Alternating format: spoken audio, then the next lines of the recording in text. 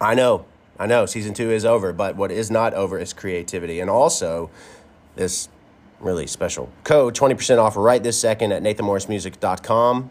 Click any item, and at checkout, type in NMM20. That is N as in Nathan, M as in Morris, M as in music, 20 for 20% off any shirt you purchase at nathanmorrismusic.com, the official merch store. There is good stuff happening. You hold tight. I assure you to continue to meet you where you are, and please meet me where I am on all the socials, like buying you something and then taking a picture of it and tagging me on Insta at Nathan Morris, or saying something to me at Nathan Morris Music on TikTok, and all the other fun places. January 20th, a new single releases, a new record in the works, soon to have a release date for that too.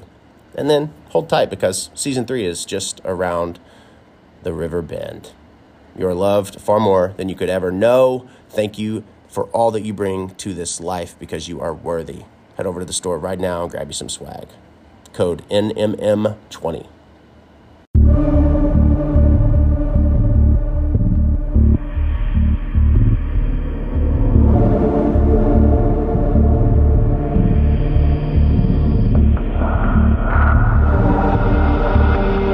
You'll Die Trying contains sensitive subject matter and conversations surrounding death and dying, and may not be suitable for all audiences. Listener discretion is respectfully advised.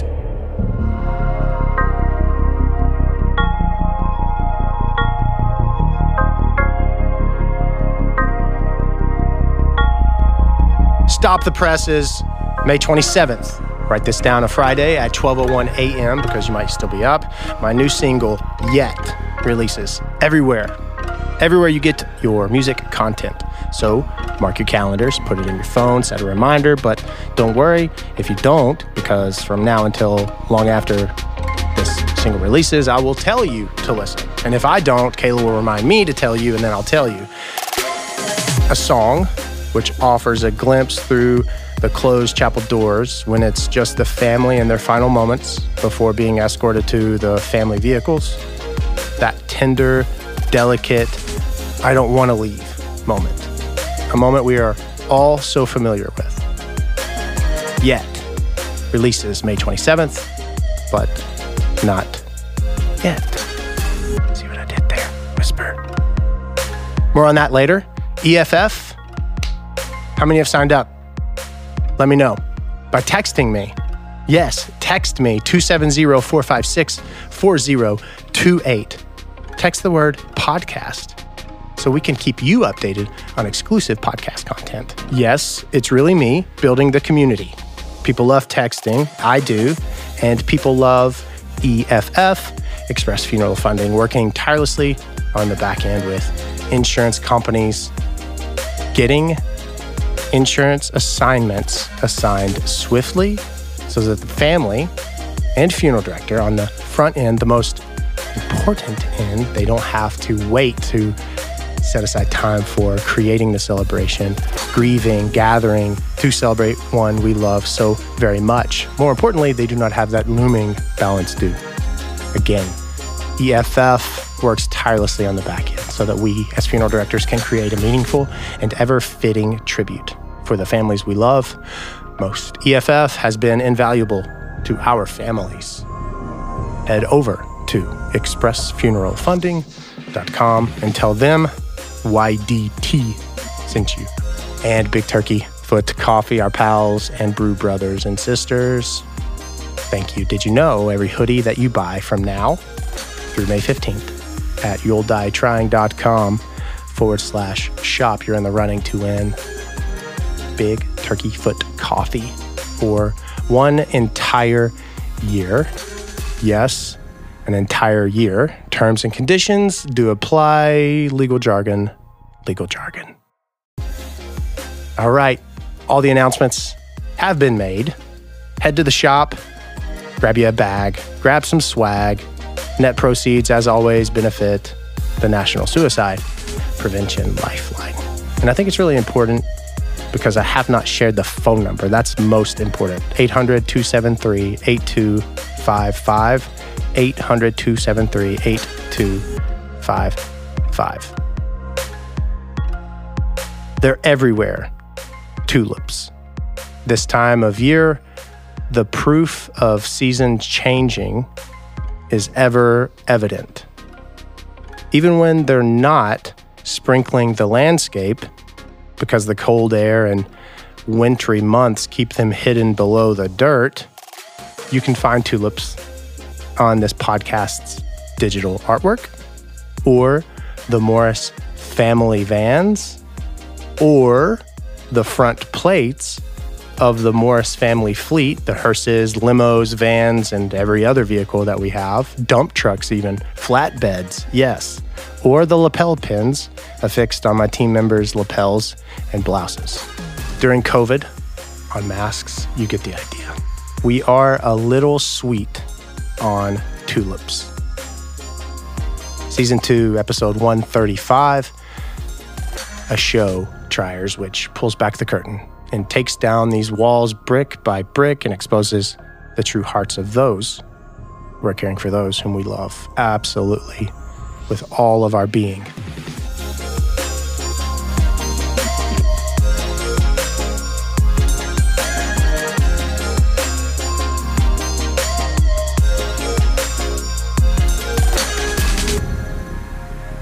I wonder what it was like in the 20s.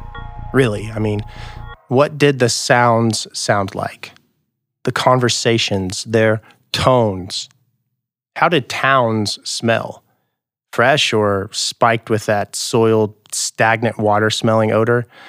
Did they smell clean? Were horses galloping? Were high-pitched cars, which were new to this time, were those really high-pitched horns honking?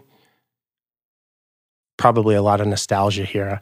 I know a man, Frank, born during this time, who grew up in a river town where barges ran up and down the Ohio and trains traveled from west to east and then back again daily.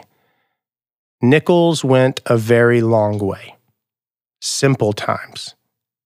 The whole idea of not wanting for much was more common than it is today. Appreciation and all.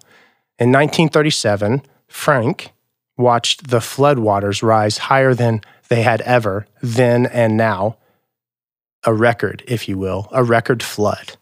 The waters rose to the window of his multi-level apartment, so high, in fact, Frank watched a boat float up to the apartment window so his dying mother could be lowered delicately in the boat, just to disappear into the horizon. And that would be the last time he would see her. Frank was 11. Frank's father was a conductor on the eastbound train, 16-hour days actually. So it was Frank and his older brother more times than not, spending those hard-earned nickels for Cokes and candy bars. His family was good. The kind of good that when a locomotive tips over and off the tracks and pins a black man blowing hot steam on him, Frank's father spent the next several hours throwing the wet mud from a previous rainfall on the man, all to prevent him from burning up.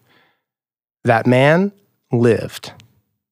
A day and age where the ignorance of racism was rampant. It wasn't in Frank's family. It wasn't in their hearts then, nor is it now. On D-Day, Frank's best friend jumped out of a plane. He did not survive. The days of the Messenger Inquirer was then the Messenger, the newspaper in the morning announcing the fallen, followed by the Inquirer at night, catching up on telegraphs of the dead that followed the morning's print. His friend would make that paper. Frank continued to serve during World War II. Ironically, he served on cemetery detail in Arlington National Cemetery. His job and the job of his comrades was to coordinate burials of those killed in action and ultimately carry them out. The further they marched, the higher the rank. This will make more sense later. After war, he married Anne. They raised 8 Catholic children, 1 car. That's it. To and from his accounting job, all those kids. How did he do it? I am unsure. The kids, they walked everywhere, daily mass, school dances. They didn't mind. Frank's best friend, Russ, too, had 8 children. Both had 5 girls and 3 boys. They'd carpool to work even, Frank and Russ, 42 years of doing so. Frank and Russ shared a desk together, bowled together, laughed together. Mark after mark they made together.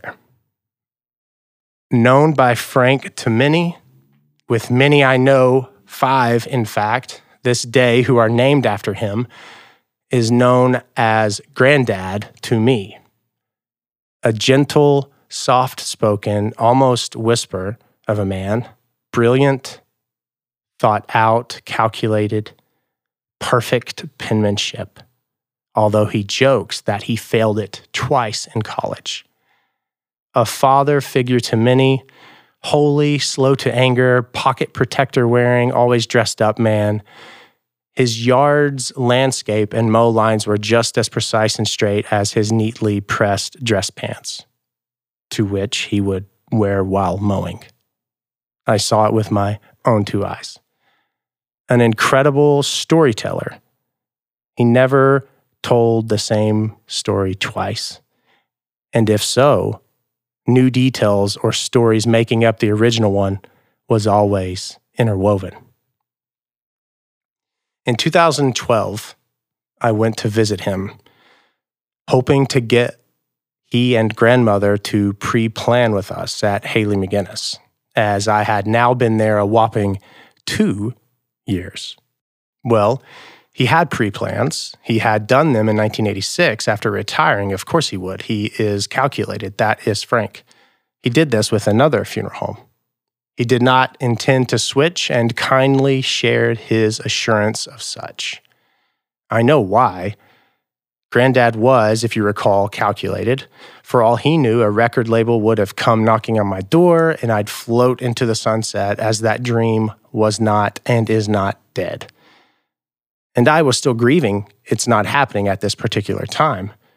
Granddad knew this. He didn't intend to take established wishes somewhere he one day would not have any ties to. Sundays were meant for brunch after church at Grandmom and Granddad's. Him seated at the head of the table where he most certainly belonged and earned that seat.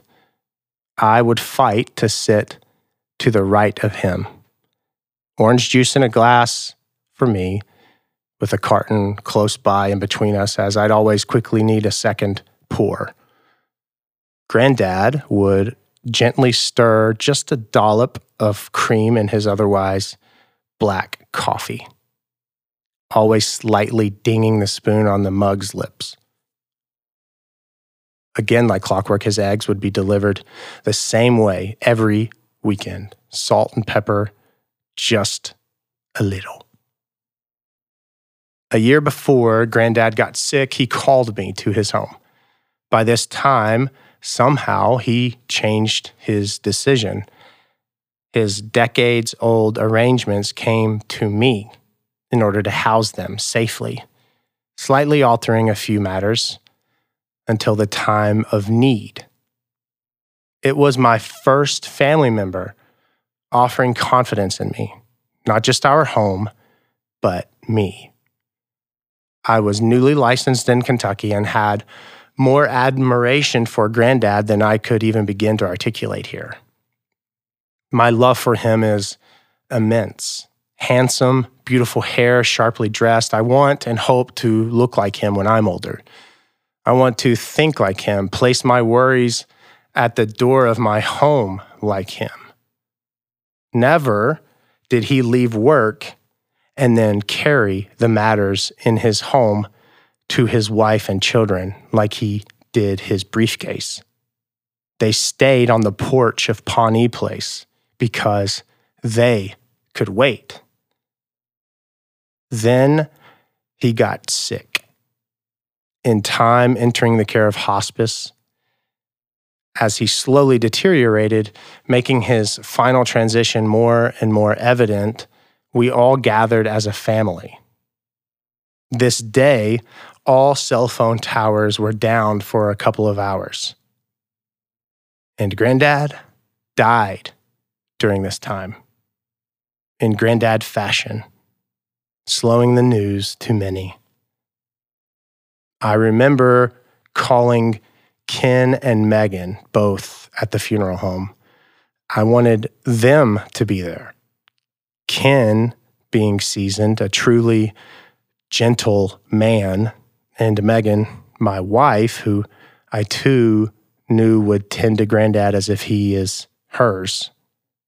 It was my first being on the other side of the table, looking into the eyes of grandmother who for 6 decades was with her Frank each day. And what now is asked to me, her grandson. His children, my aunts and uncles, along with their spouses, my aunts and uncles who love him equally. We all sat, arranged for arrangements the following day, allowing for his children to travel as they are all successfully dispersed throughout the country. Grandchildren as well, even outside of the country. The logistics alone of travel was a sight. No one would miss his visitation and funeral, no matter what. I remember reverently transferring him from the chair he remained in with a sporting event still on the TV, silenced. Megan and Ken and I delicately placed him on the cot, reposing him gently. I didn't do any of the other things I would have done, such as put on gloves. He was so clean in life and in his beautifully holy death, just as. For months until his death, he had developed a level of comfort with me to the point if maneuvering, shifting, rolling was needed, Uncle David, his son, and myself, he wanted us. Our gentle touch and focus on him was reassuring and comforting. This honor is one I will never forget, take for granted, to say the least. There was 5 days of preparation before his visitation. More than enough time to straighten, re-straighten, just to straighten again his tie, make certain his cuffs were perfectly pulled out just past his jacket, his hands perfect, his perfect hair perfect. His funeral was beautiful. The visitation was packed, and so was the church. The military honors were precise. He's buried right on the road, easy for all to visit, even grandmother to this day. What does all this have to do with tulips? Everything. For nearly 60 years, Granddad bought and presented grandmother, his Annie Bell, with tulips for their anniversary, during a time when tulips aren't even easy to come by. A 60-year tradition. It's not just a pretty flower. The story of the tulip. Tulip commonly means perfect love or eternal love. It represents elegance and grace. And of course, they are prominently displayed during Easter, when seasons change from winter to spring. Granddad was and is my mentor, my hero, and his memory is eternal. His love of the tulip has been passed on to our team, our mission, and our logo. Morris family has forever recognized this flower as its brand, as it represents such grace. We celebrate We celebrate so many beautiful stories and people. And for those who believe, our faith tells us that at death, the soul enters eternal rest. Granddad Frank is a man of integrity, of genuine strength. His mark is evident in the name of the man who frequents our funeral home, being named after him, his grandson Frank, my cousin, his great-grandson, my son, Franklin Anderson. The scholarship in his name and memory at Brescia. Remember this: we leave a mark on this life. Good or bad, we are remembered for something. Choose good. And when the curtain falls and life ends, choose the goodness of the tulip. Until we meet again, go buy some flowers. See you at the next one.